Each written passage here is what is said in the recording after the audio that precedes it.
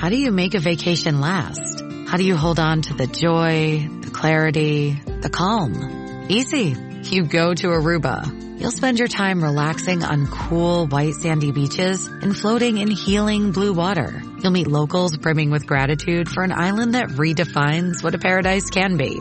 You won't just feel great. You'll feel relaxed, renewed, and ready for life. That's the Aruba effect.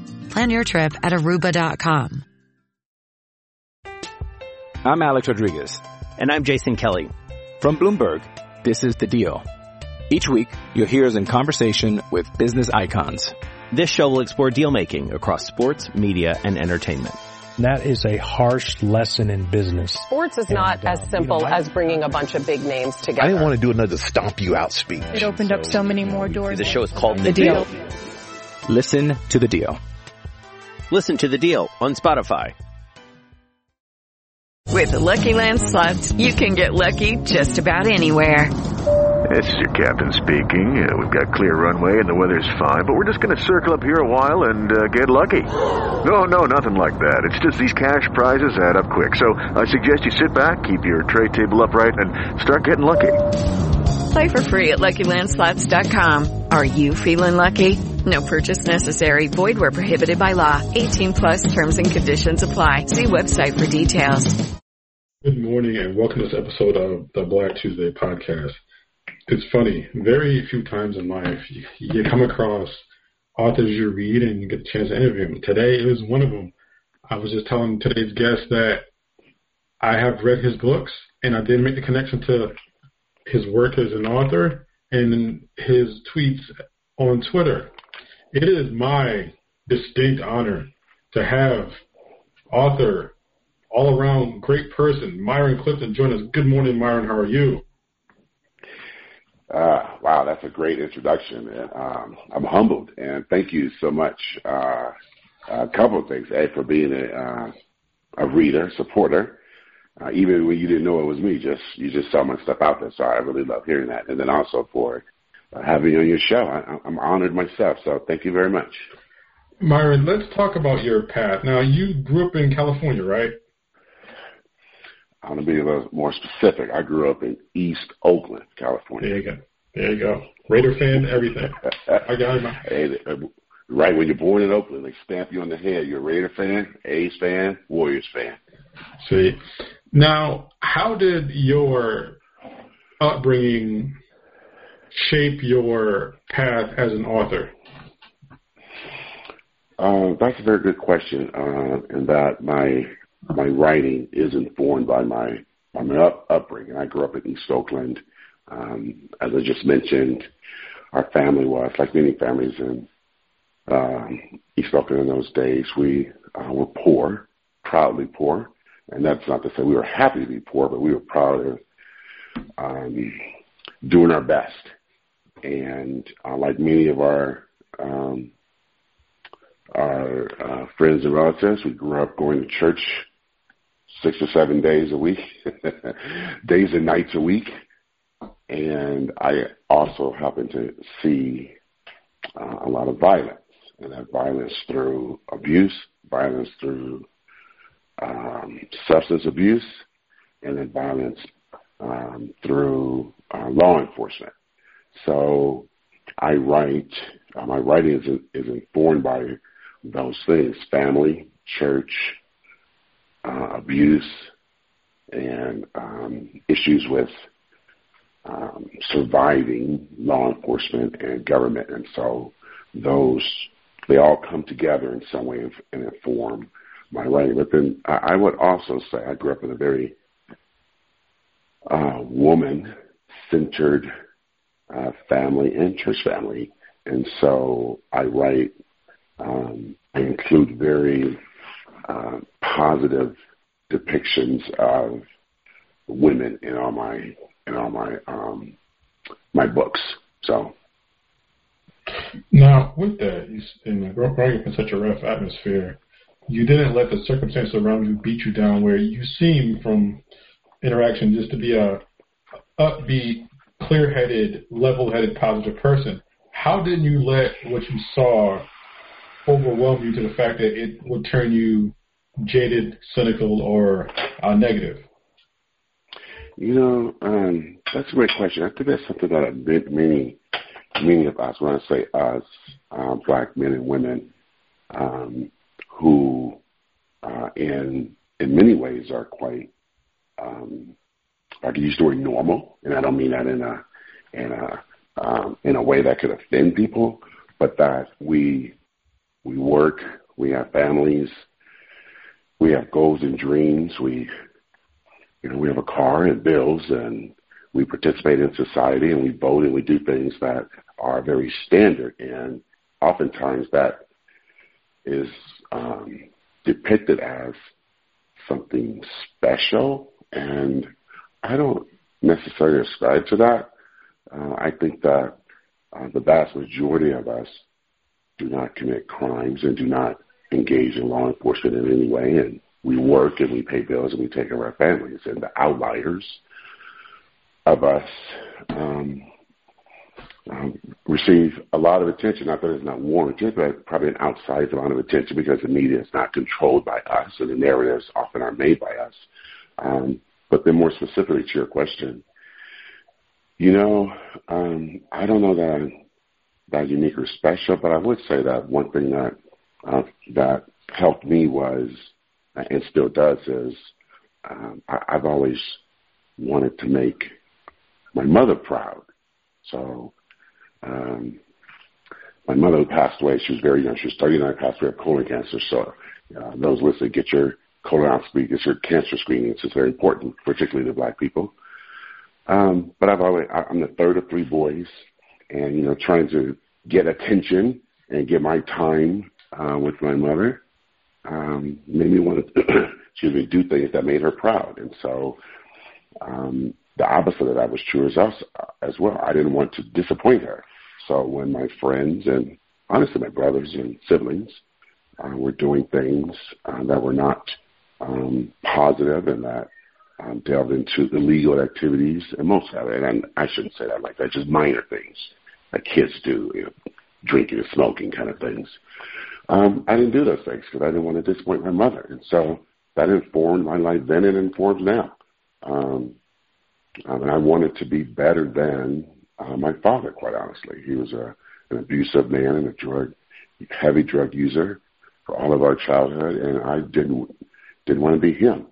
And so those two forces, trying to please and satisfy and impress her, and then try not to be like him, kept me on a straight and narrow. But I would also say, Mr. Beggs, that I have a healthy fear of getting in trouble and going to jail and interacting with law enforcement. So that also kept me on the straight and narrow. And then I would say the final thing was, growing up poor, I didn't want to be poor. And I knew the only way to not be poor or one way not to be poor, was to try to accomplish things in life. And in America, that generally means working, making money, and trying to figure out how to make that money work for you. So I think that I have been blessed to have those forces come together to help propel and motivate me to where I am in life today.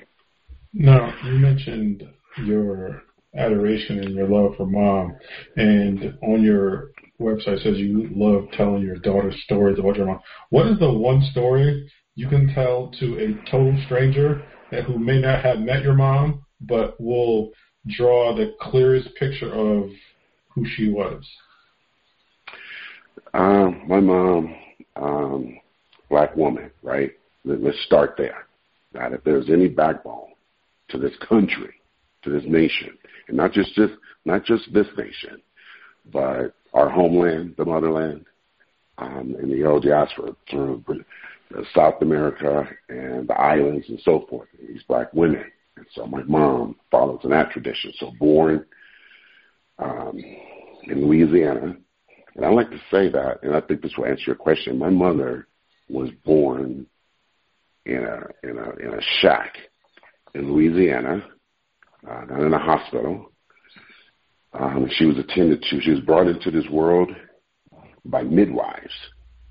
So just the women in the neighborhood who brought babies in those days, so there were no doctors. And my mother lived a a beautiful life, the second oldest of 5 children. And she, I think the best story about her is that she dropped out of high school pregnant with my oldest brother. And by the time she was 19, she had 3 kids and was told that she would never amount to anything, that she would just be a high school dropout with kids and stay poor. And by the time I was 7, my mother started teaching herself so she could go back to high school, get her diploma, and then enter the job market. And she did. And my mother eventually worked for the post office as what was in those days called an LSM operator, letter sorting machine. It wasn't automated. It was just women, mostly women, sitting at a computer trying to determine where mail would go based on the zip code. So she had to learn every zip code in America. Excuse me. And how she learned that was she wrote little cue cards, and I helped her study. And so I would just call out a zip code, and she had to correctly stay where it was. I had the key. And so we did that one whole summer, every day, just calling out zip codes, and she had to pass the test. And eventually my mom was recognized for having 99.9% accuracy every year for her career at the post office where she passed away.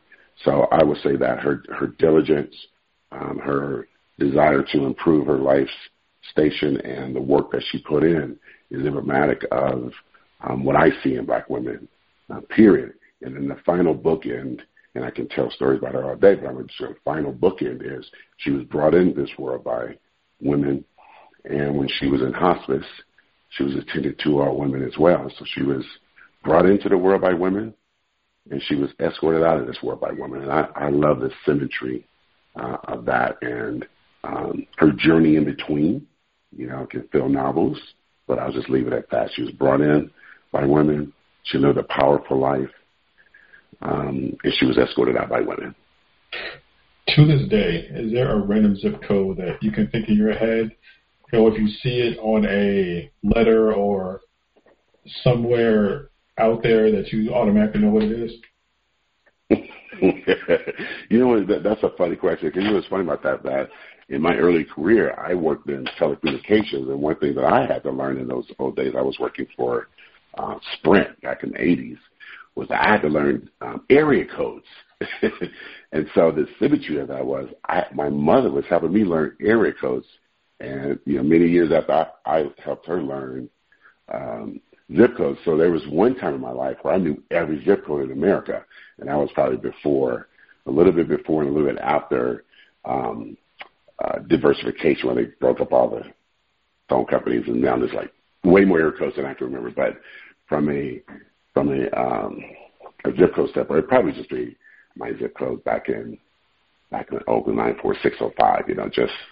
Just that, and my old area code 510, and so yeah, just home. What I call, even though I don't live there now, that's still my home.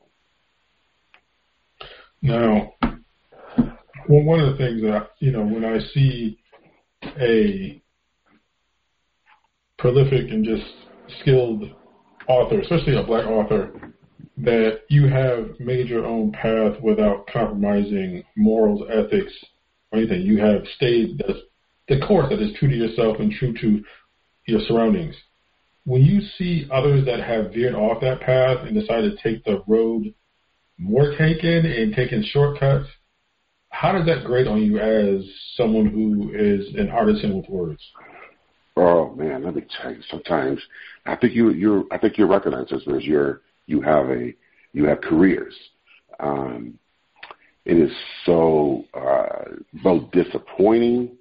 Sometimes it's heartbreaking, and sometimes, quite frankly, it's infuriating. That you'll know this from following sports. Your coaches will tell you, trust the process, right? You can't cheat the process. You can't take shortcuts. And so when I see particularly, my lane is, black men, and particularly that, it's heartbreaking to see people think they're shortcuts, or they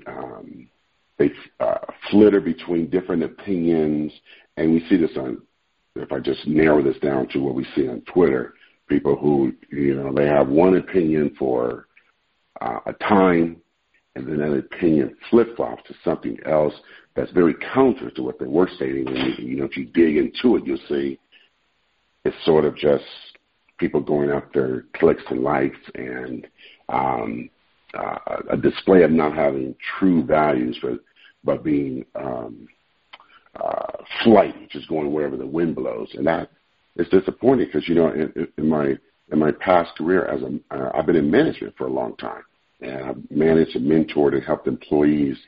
One of the things you try to work impart to employees is that, you do these steps, and you don't have to do these steps like I did them, but the steps can be done and should be done, and with those steps generally can come advancement. And that doesn't always mean monetary or levels or things like that, but it could, but it could also mean one just improves as an individual and you learn some different skills and things like that. And so when I see people and I witness, and it can be family and friends as well, try to cheat that system and cheat the understanding of that system, it's disappointing. And where I can, if I'm allowed, I don't mind sharing with that individuals, why that may not be the best course. And if they allow me, I'm very open to providing whether it's assistance or guidance or feedback or information about a different way. I'd be happy to do that. But, that's a delicate balance because people don't always want help, and that's fine. But if the opportunity presents itself, I like to do that because I do not like to see us fail in that kind of way. If it is a failure, but also it could just be a not a failure, but an internal disagreement that's being played out publicly, and it's quite obvious, but maybe it's not obvious to that individual, and that could just be because of their age, their professional maturity, their maturity, or what have you. I don't mind sharing some of my journey if the opportunity presents itself. For me, one of the things that I need to work on is when I see folks who take shortcuts, especially one of us, I think that personally, I feel embarrassed, like, oh Lord, it is. And I personalize it because I know that a lot of us have had that rough path to get where we have to get. And to see somebody taking the sideways route, it kind of serves as a slap in the face to those before us, those whose shoulders that we stand upon. You know what? That's a great way of putting that. That, those whose shoulders we stand upon, because we know they put in the work, right? That there are very few lottery winners, right? There are very few lottery winners, and lottery is not always, the big monetary payout, but, maybe you walk into a job one day and they give you this great job with this high-paying salary and all this kind of stuff. That's a lottery too. These things are very rare. A professional athlete, very rare. A professional musician, very rare. All those things are very rare. Those are the lottery things. For the other 99.9% of us, we've got to put in the work, wherever that work may be. And that doesn't mean that one should aspire to be wealthy, because that's not it. But one should aspire to be actualized in whatever that way that they want to be. And in order to do that, you got to put in the work, whatever that work may be that is commensurate with whatever it is you're trying to achieve. Now, when you look at not just the authoring profession, literary world, but media in general, when you look at folks that have started as a writer, as a journalist, who have gone on to become a media personality, and you see that they have flushed their credibility, what type of moral gymnastics do you think it takes those people to undergo to get where they came from in order to cash in? Man, let me tell you, that's, we see that all the time. Like, we see that all the time. We see it, and we particularly see it and notice it with our own, right? And we have these online and offline conversations of what that person has done. And we have the titles for them, for sellout and all these other titles we have for them. And it is, it's heartbreaking. It is, in a way, it is heartbreaking because you don't like to see that. But, I wrote recently that there is always there's always a market and there's always money to be made for any black person, and really any person of color, but let's keep it to our people. Any black person who is willing to go to the major media, and that media could be news or publishers or podcasters and so forth, for them to go to those avenues and disparage us. There's always money in that. And there's always a market for that. And that market is always looking for us, looking for one of us to do that. And unfortunately, there's always a few of us willing to turn, their backs on the rest of us and give that type of media, those media people, the dirt that they look for and that they reward. And I want to be very clear. That's not just Republican media. That's what is commonly called liberal media. But I don't even know if that exists. But it's that as well. So it's people stays on MSNBC, NBC, CNN, all these other outlets, LA Times, and so forth. They love to find us. They pluck us and find that one person, those one or two people who are willing to just go to bat for white supremacy. And it's not always obvious to, I shouldn't say it's obvious, it is obvious to grown-ups, but there's always a market for that, and it's heartbreaking. And, you don't have to do that. You can stay true to yourself.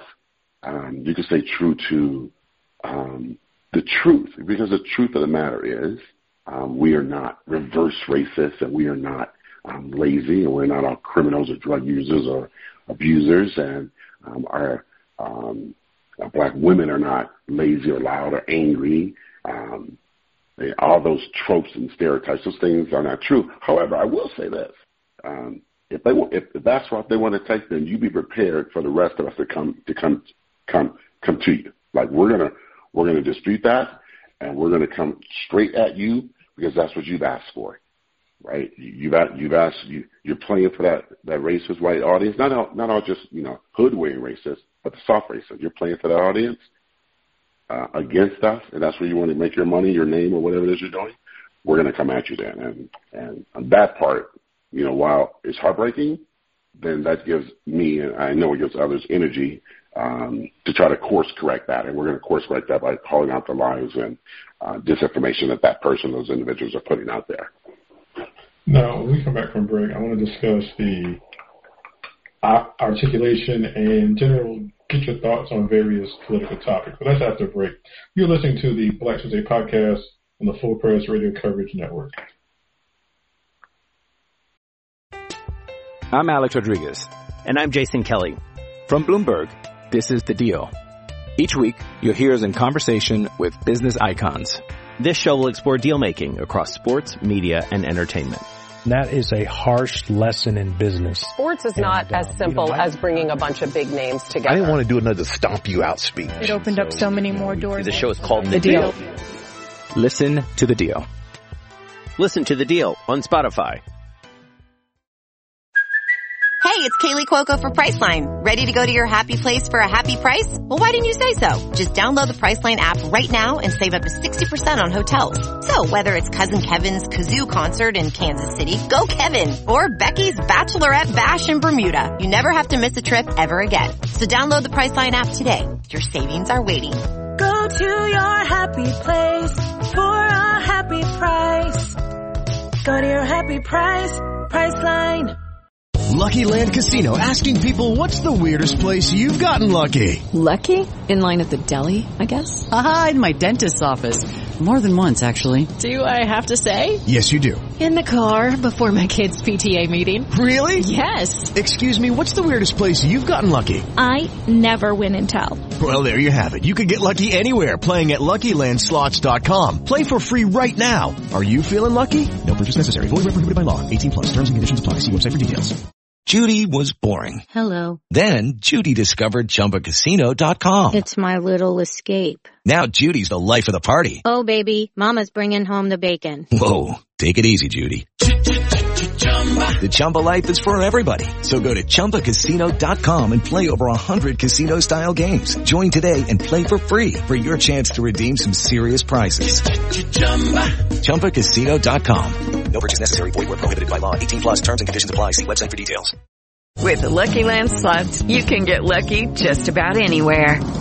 This is your captain speaking. We've got clear runway and the weather's fine, but we're just going to circle up here a while and get lucky. No, nothing like that. It's just these cash prizes add up quick. So I suggest you sit back, keep your tray table upright, and start getting lucky. Play for free at LuckyLandSlots.com. Are you feeling lucky? No purchase necessary. Void where prohibited by law. 18 plus terms and conditions apply. See website for details. We are back with the Full Press Raiders podcast of the Black Tuesday podcast.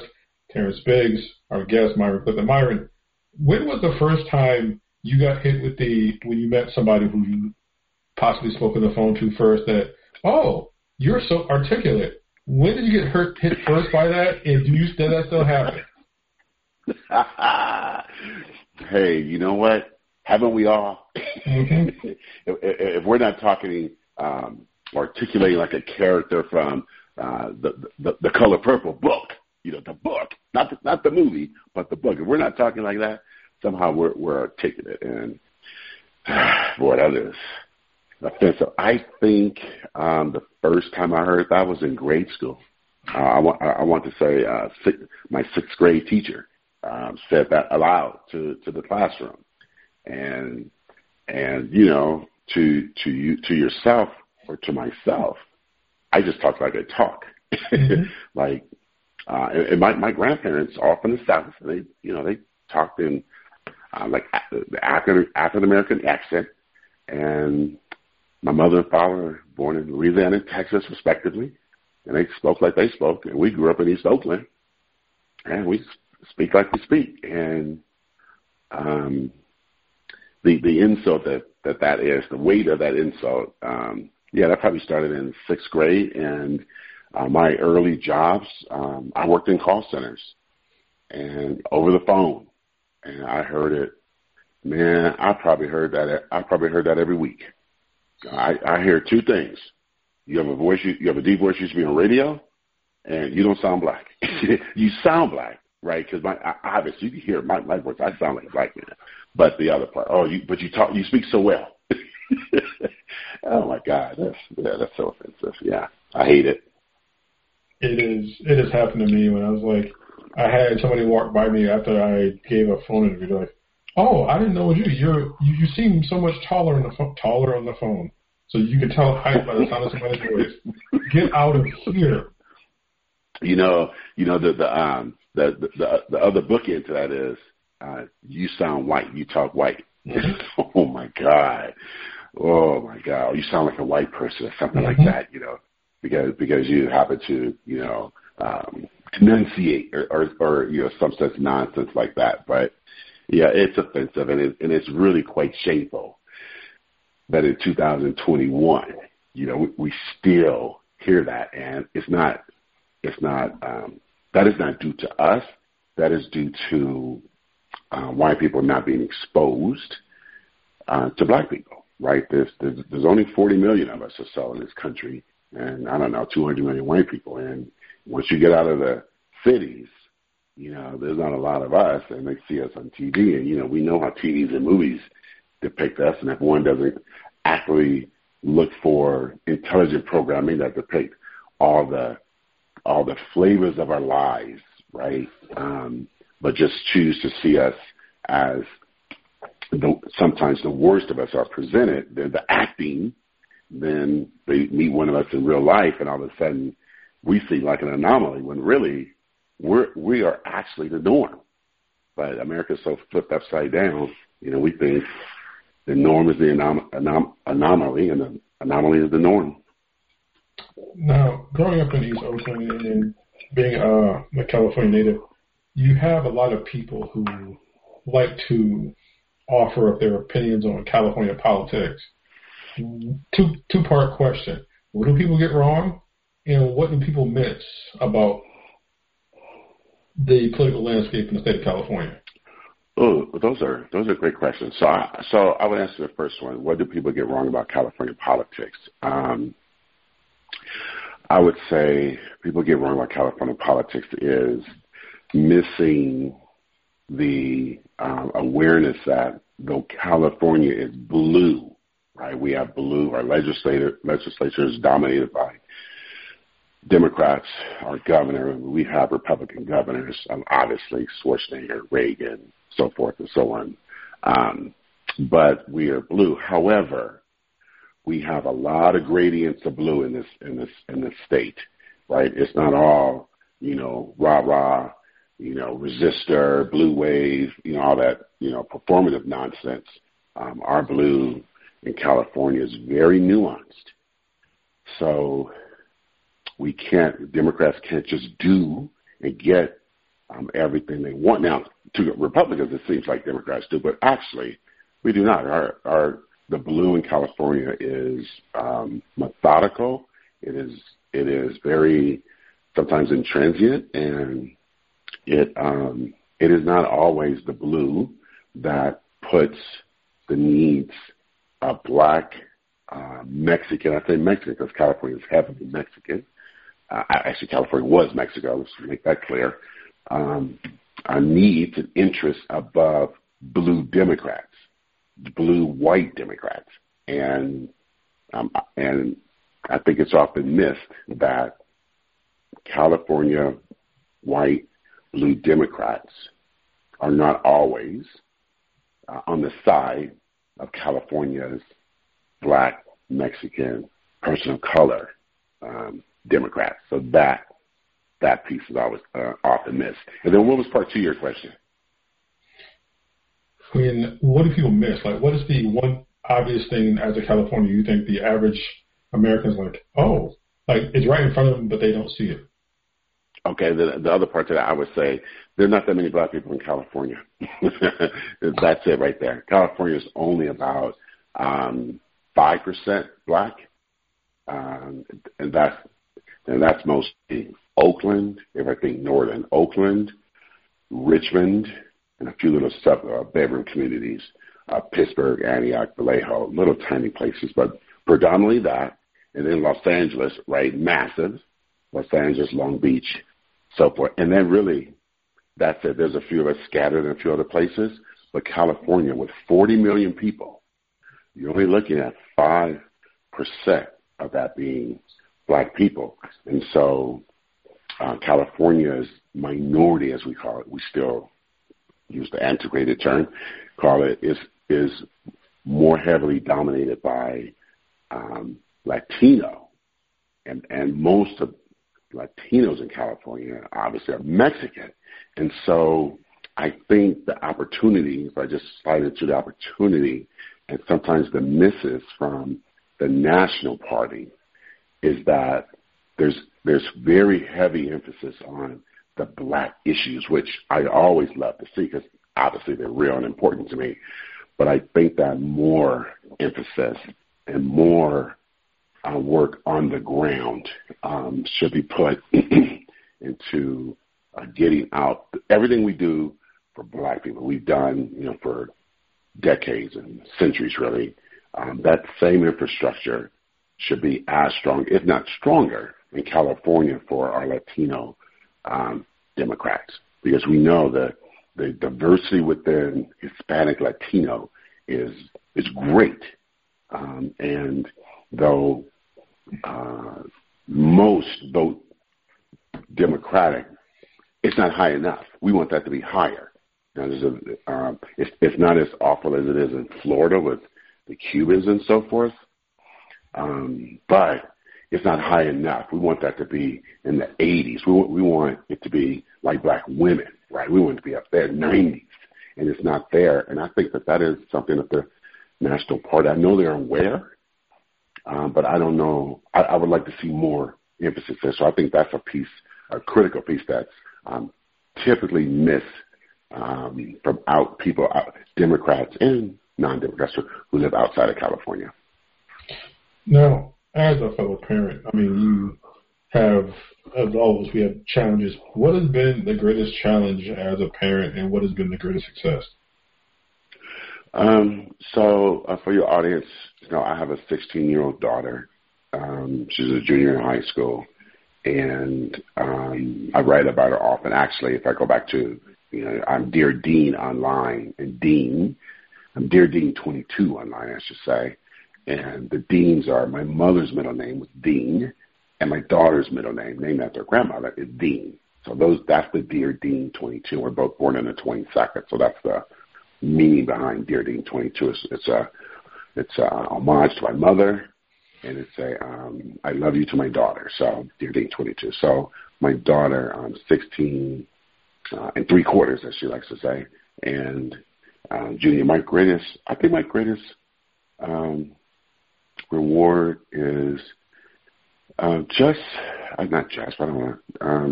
I get to be a father, and I get to be present and available as my daughter grows up, and that I can be a role model, an ear to listen to her needs and provide her a safe space at home. Her parents are divorced, so she has 2 homes, and one thing I learned in mediation as my ex-wife and I were going through divorce was that it's not the child's fault, and that our egos have to be put aside, and you have to create a great space for her. And I think I've done that in these 7 years post-divorce. And she's a lovely young woman, teenager, with all the fire and energy that comes with that. And so I'm very proud of that. I'm very proud of her because she's really kind. She's really conscious. She cares about people and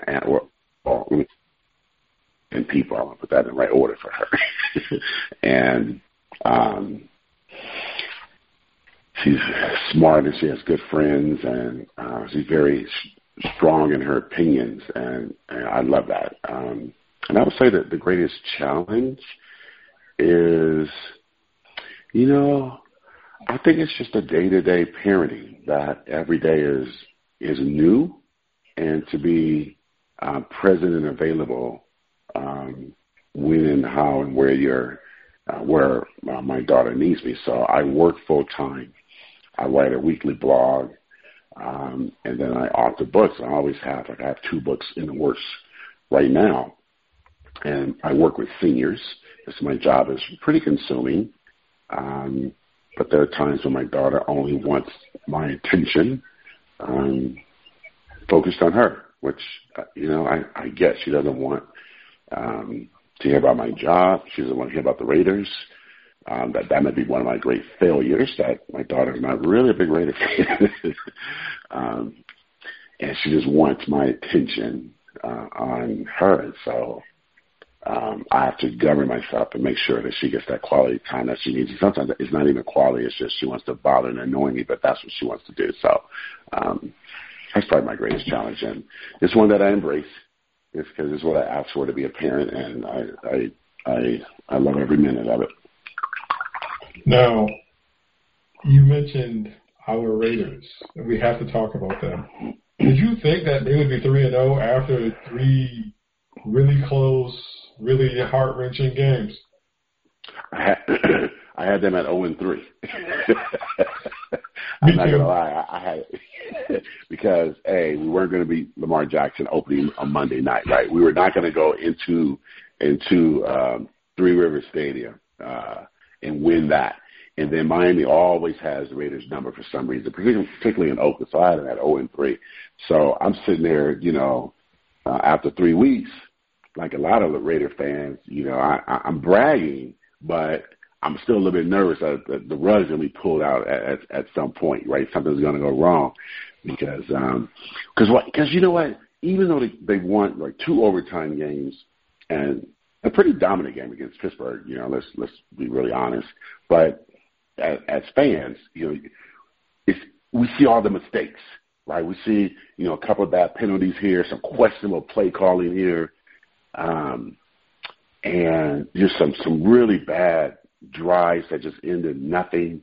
But at the same time, you look at the stats, Derek Carr is one of the hottest quarterbacks in the league. The Raiders are scoring at a pretty nice clip. The defense is finally getting turnovers and, real stops. And the kicking game, the special teams are doing their job. It's hard to be a Raider fan because you don't want to feel too good. But, man, this 3-0 is feeling real good. I am stunned with Derek Carr because I'm not a big Carr fan. I think that he's had too long of a run with the Raiders, but he's playing a little more aggressive this year, like throwing the ball deeper and playing a little more aggressive. Do you think that even though he claims he doesn't really pay attention, do you think on that subconscious level that Carr listens to the whispers and hears people? Yeah, he does. So look, I liked Derek Carr when he was in college, but I didn't want to draft him. I thought this guy, he'd be a good quarterback. And he got to the Raiders, and he has that soft ball, sort of like Kenny Stabler, a very soft ball. He could throw a strong arm, but a very soft ball. But he seemed to just not have that it factor, right? He wasn't going to win, when it counted, or he was going to throw a dumb pick or a dumb fumble, just really questionable stuff. So I wasn't sold on him. And I'm going to be honest. I'm like 50-50 with him right now, but I want to give him his props that he is getting it done right now. But I think he listens to the whispers. I think he is aware that I don't think Gruden really wanted him as his quarterback. And I agree with you. He is playing more aggressively. And I do think, though, that he has that offense. I think those guys, I think his teammates like him, right? The offensive guys, I think they do like him. So they're playing hard for him. But you know what, man? Listen, what is this, year 7, year 8?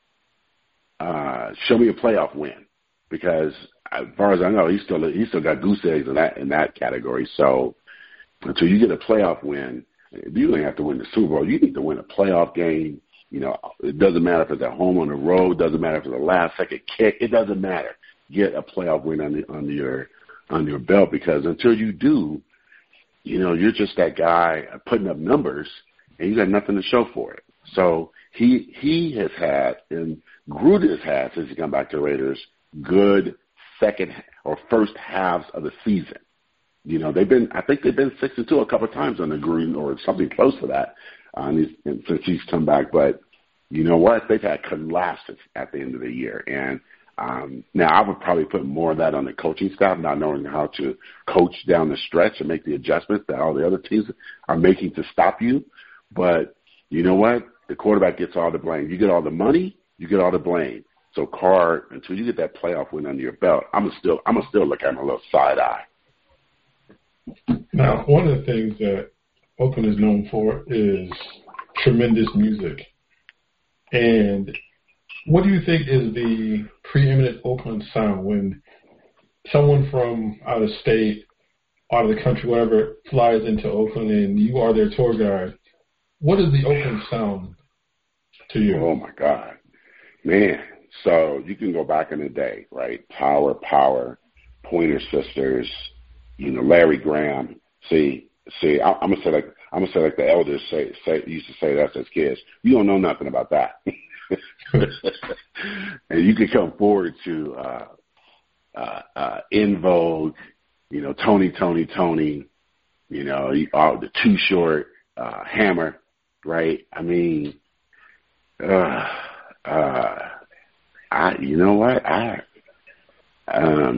man, that's tough. You know what? I think I will book in it. I have to go old school, like 2.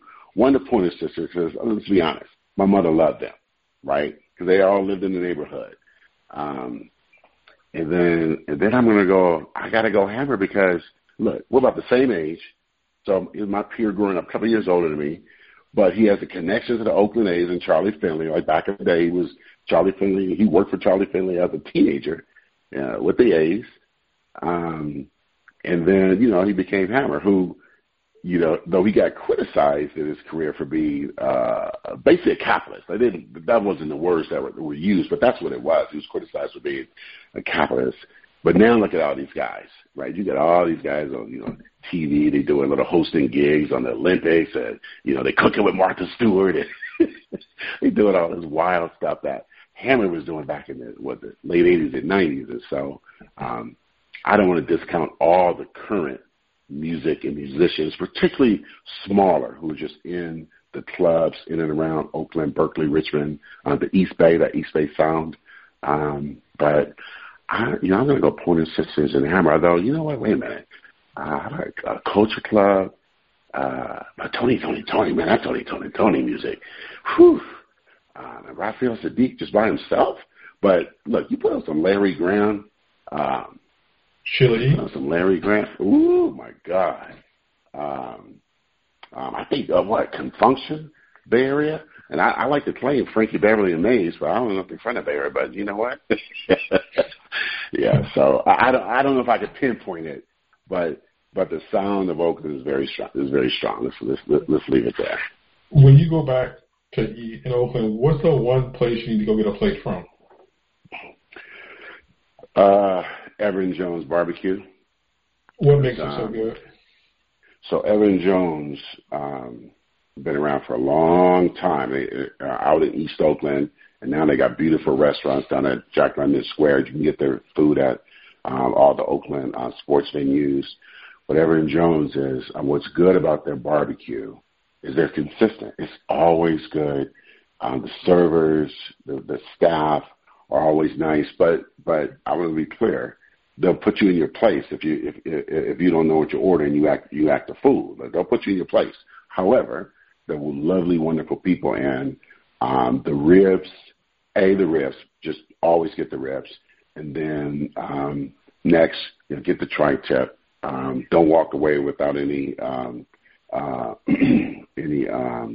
pie or cake, but they're always good. And whether you hit them at one of their spots out in East Oakland or Berkeley, it doesn't matter. But the very cool restaurant experience on Jack London Square, if you just want to walk around Jack London Square, enjoy the water, the sights, and then just sit down at Evan Jones. And it's one of those gathering places where all walks of life are there, right? Because it's off downtown Oakland, so you get all the workers, state and federal workers.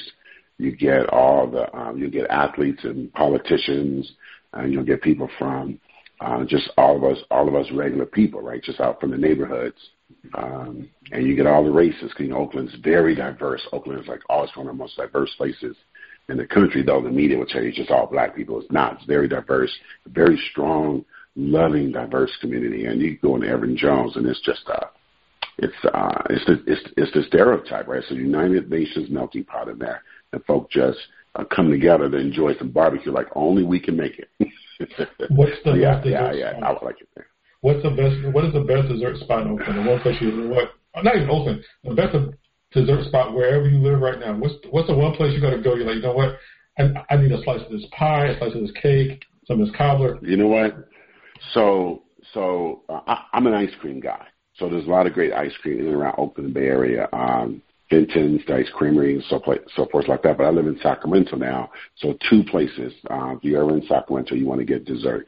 Ice cream, there are three great local franchises in Sacramento, but the one that's nearest and dearest to me, actually literally near to me, I can walk there, it's probably less than a mile. It's called Gunther's, and Gunther's has been there since, Gunther's Ice Cream, been there since I think the 40s. And it is just delicious ice cream. It is delicious. You can go there any day of the year. And just wonderful, loving people that work there. It's a little neighborhood. And no matter how cold it is, it doesn't matter. There's always a line, but it's a fast line. But it's a really nice gathering spot. See your old neighbors and everybody that come there. So that's for ice cream. And then for other desserts such as pies, cookies, baked goods. There's a little shop on Gunther's is on Franklin. Let me say Franklin Boulevard, and then my pie and baked goods spot is on Sauterville, I think it is. Is that Sauterville? No, Freeport. It's on Freeport Bakery is what it's called. It's locally owned, loving.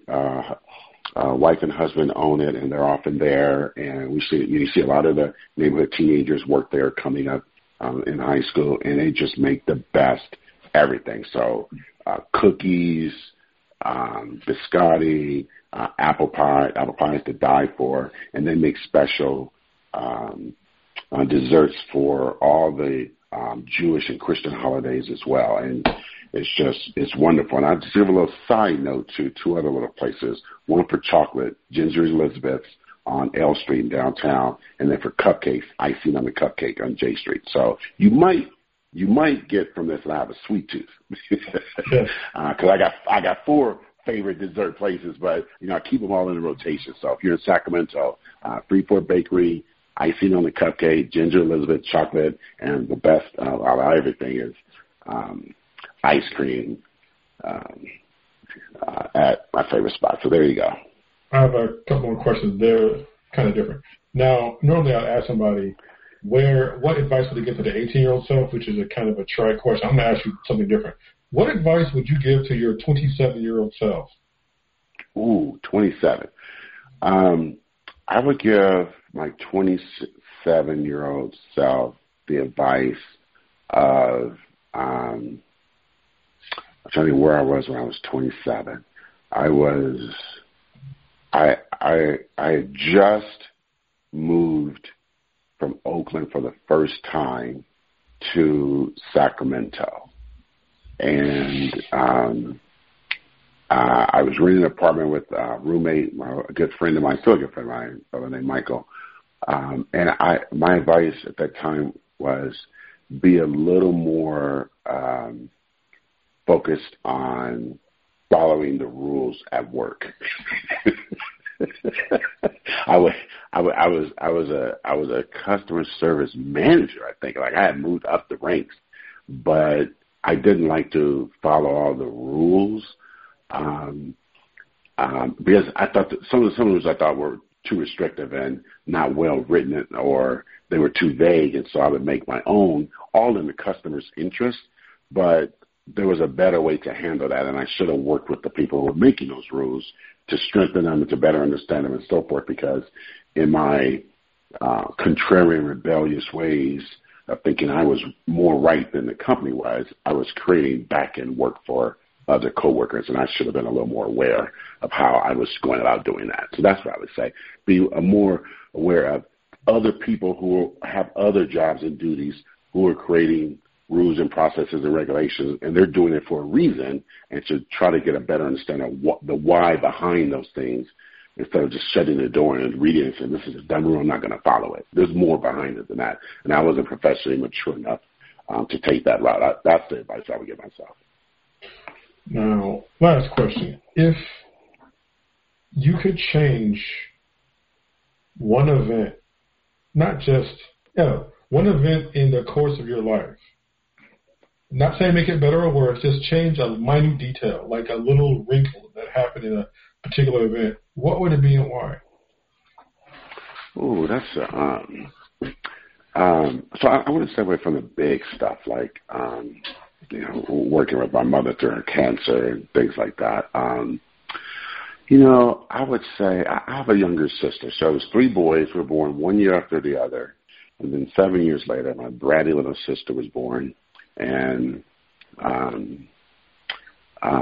our mother's passing hit her. She was the only girl. She was only 12. And that hit her differently than it hit my brothers and I, who were 19, 20, 21. They were away at college, and I was at home. And so I would say that though I wasn't equipped, I wasn't mentally equipped to nurture and care for her as a parent would, that I would like to tweak what I knew and what I tried to understand. And though I was trying to fix myself, I would like to have shaved off some of that and given her more time and attention, because what she was going through was very unique as a daughter, being so young, losing her mother at such a young age. So I would change that. So that goes back to the 84 to the 90s, and so that's what I would do. That window where I was so understandably focused on trying to make myself better after my mother passed. But I wish I had given my sister a little more attention then. Tell the people about your books, your website. Where can people interact with you? Just the whole bio. Okay, so thank you for that. I appreciate this time, and I appreciate you giving me a chance to plug those. So I have 3 current books. My books can be found at Dear Dean Publishing, where it's all put there with little my bio and the books and the covers and what they're about and everything. I have published 4 books, 3 that are pretty good sellers. My first official is Her Legend Lives in You. It's what I call the Goddess book. It's a little fantasy, whimsical story about the goddess and her daughter, and it's a very short book. It's also available on Kindle and as an audio book, and it's a unique view of creation as seen through the eyes of a goddess, and then human life as seen through the eyes of the goddess's daughter. It's just the goddess and the daughter. It's probably about a 2-hour read, and I guarantee you and your audience it's unlike anything you've ever read before. So that's one. And then, so that's a very fantasy-oriented book. And then my other 2 books, one is BLM PD, and these are partner books, and Monuments, A Deadly Day at Jefferson Park. BLM PD is a political thriller, and it's very shortly about a group of women who decide to take revenge on the police officer who killed one of their best friends. And what they decide to do is interesting. It is violent. And as they do it, we learn through their travels about police violence against black people. So it has historical facts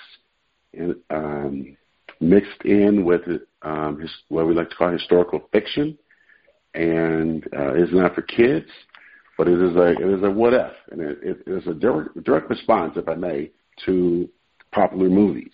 And the question in movies, who gets to get revenge and take that revenge out on law enforcement? So we know Tom Cruise and Jason Bourne and James Bond, they can, Bruce Willis, they can kill military, CIA, FBI, police.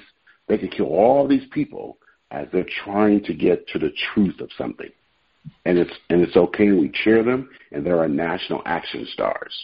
What if we put that around? What if it was women, right, and women of color who were doing the righteous killing to avenge the murder of their friend and their what if it was them? Do we still see them as heroes? What is our opinion? And let me tell you, that book is explosive. And then the prequel to that book is Monuments, A Deadly Day at Jefferson Park. And it tackles the question, why do we have all these white supremacist monuments all through the country? And why did that extend to schools, buildings, streets, and all the rest, all celebrating white supremacy? And I boil it down to the unique American thing of the Civil War reenactments, right? That whole genre of people that conduct these reenactments every month of the year, and all 50 states have these reenactments, all celebrating the Civil War. And so they're not celebrating the end of slavery, let me tell you that. That's not what they're celebrating. So the book, Monuments, A Deadly Day at Jefferson Park, which is a prequel to BLMPD, tackles the question of monuments, and it tackles it in a way, just like its predecessor, BLMPD, violently. And we look at who gets to do the violence. I'm really excited about the book because it has sex workers as heroes, trans women as heroes, and then a couple of favorites that were in Beyond PD as heroes. And then if I must have 2 books in the works. I have a short story collection, all science fiction, fantasy, that'll come out later this year. And then my next novel is coming out, and it is called, my working title is Church Stories, and it's all about a teenage boy growing up in the black church and everything that he sees and witnesses there. One of the best authors out there and phenomenal body of work, Myron Clifton. Thank you so much for joining us on this episode of the Black Tuesday podcast. I appreciate you having me, and good luck with this podcast and in your future endeavors. I know there's some personal things I want to congratulate you about. You too. Yep. So I'm very happy for the both of you. So I'll be happy to follow all the beautiful things and the shenanigans online. Sorry.